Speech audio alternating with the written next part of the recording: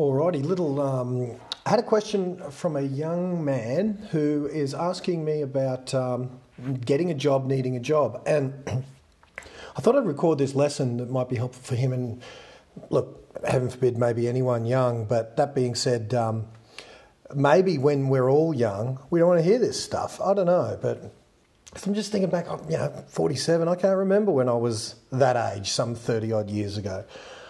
Because we remember our life with our older brain, and we probably don't remember how young and sort of stupid we were. Because I'm sure I did some stupid stuff when I was a teenager, because, my son's 15 and one of his mates is a year or two older and had some questions for me. But anyway, so he's talking about how do you get a job and, and as an employer, I can definitely give him some insights.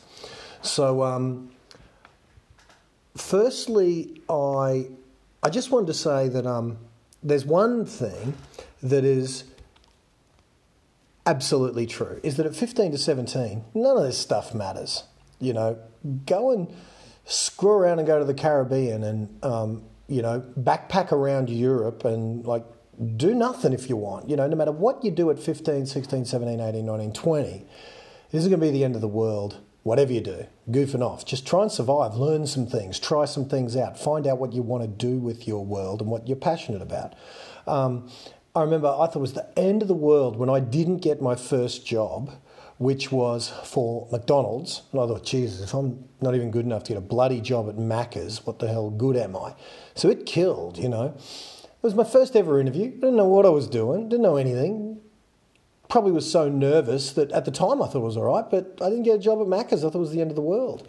I eventually got a job at Woolies stacking freezers, and I thought that was actually important. And I suppose at the time I'm glad I did because I took it seriously and it gave me the pocket money I needed. But, with the benefit of hindsight, very little that I did vocationally back then was to do anything except pay the bills, pay mum some board and stay alive, let's just say. So now I'm not saying nothing matters, but I am saying with the benefit of hindsight, 47 years old, I look back and I don't know. It certainly wasn't the end of the world. Anyway, if you do need a job, of course you need some money to get by, to live in this world, to pay some rent, to pay some board, to eat, etc. So the advice I'm going to give this young man is my son and many of his friends seem to talk in riddles and almost talk a language called meme, in that many of the sentences that they just say seem to be designed to try and be funny with every single word, every single sentence, and every single piece of communication. It's always trying to be funny, but the problem is us adults don't find teenage humour today terribly funny. You know what I mean? I don't think it is amusing. All right. Just recording something, babe. I don't think it is, kind of terribly amusing, at least to me. To them, I'm sure they crack each other up. And I'm sure the same thing was true of our generation. I'm sure we said stuff that we thought was hilarious when we were teenagers going around quoting Eddie Murphy. I'm sure we thought that saying guni guhu to each other as teenagers was hilarious. When we were, doing that. Similarly, when these guys are quoting their favourite YouTubers seemingly talking another language, us old farts don't seem to find it funny. So what I would say to this young man who's asking me, I don't even know if he's asking me for a job or if he's just saying, how do I get a job, as an example of employers. But what I would say is I haven't offered this young man a job, even though I have some respect for him, because he bought a whole bunch of personal development materials at a teenage age. And I thought, that's incredible. Most people of that age don't buy Gary Vaynerchuk books to learn about how to market. They don't buy, motivational books like from I can't remember which ones they bought, How to Win Friends and Influence People and all those sorts of books that are classics in the world of success. This person bought a lot of them, and so I have a great deal of success for that, respect for that. But the reason I haven't offered him even an entry-level job in my company is I'm yet to see, with almost no exceptions, the serious side of this person that makes me think, wow, okay, this guy may goof around a bit when he's messing around with my son, but when it comes time for business, he will add value to me. So like back in, even if I was a goofball and at school I might have used to, quote Eddie Murphy and be an idiot, when it come time to pack the shelves at Woolies, I wouldn't dare be anything but serious and take the fact that they were paying me $14 an hour or whatever it was. I would take that job because at the end of that, 8-hour shift on a Saturday and 4-hour shift on a Thursday, I would take that $150 or whatever it ended up being. So if I was going to take their money, I needed to do what they wanted me to do, which was turn up on time, not goof around at work, and do the job they pay me to do.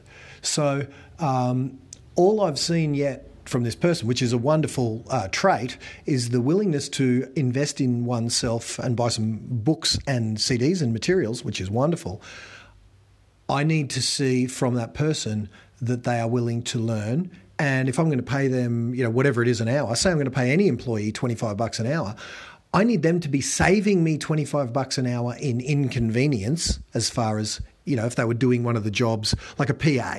A PA does many of the jobs that you would have to do yourself if you didn't have one. So sometimes that's personal convenience that you're investing in. And sometimes a staff member is, if you're paying them $25, they need to be making you at least $25 plus a return on that investment. Otherwise, they shouldn't be there.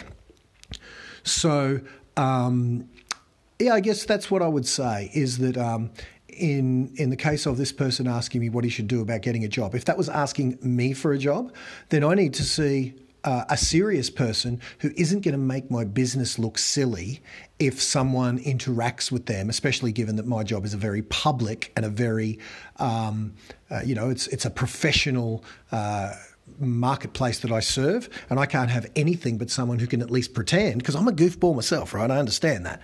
But at least when it comes time for business, I pretend to be serious and know what I'm talking about, even though I'm just a bit of an idiot myself, My clients don't, even they want to see my humanity and rawness and realness, they also need to have confidence that when it comes time for their business and their life and their business life and their monetary success or lack thereof, when they put that in my hands, they need to know that I take that with so much seriousness that it's not funny.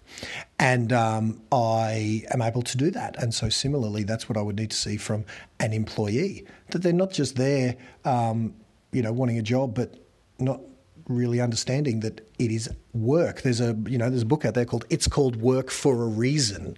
And there's a reason that they pay money, because you would not do the task if it weren't for the money, because it's something that you wouldn't do. It's not like a hobby. You don't get paid for a hobby very often. So, look, I'll leave it at that. I wouldn't, as an employer, I want to see, if you really wanted a job, here's what one would do. One would go to any employer that you wanted, find the dream job that you wanted, and go and find the person whose financial success personally rides on the success of that business.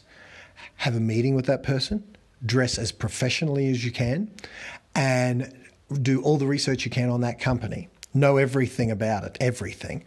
Then go and have that meeting and have a conversation over a coffee and express how admiring you are of the company. And in some back and forth conversation about it, ask some questions of that boss, that manager or that owner, and have a two-way dialogue about the company. I'm sure this person is proud of the company and will talk back and forth about it with you and express your knowledge.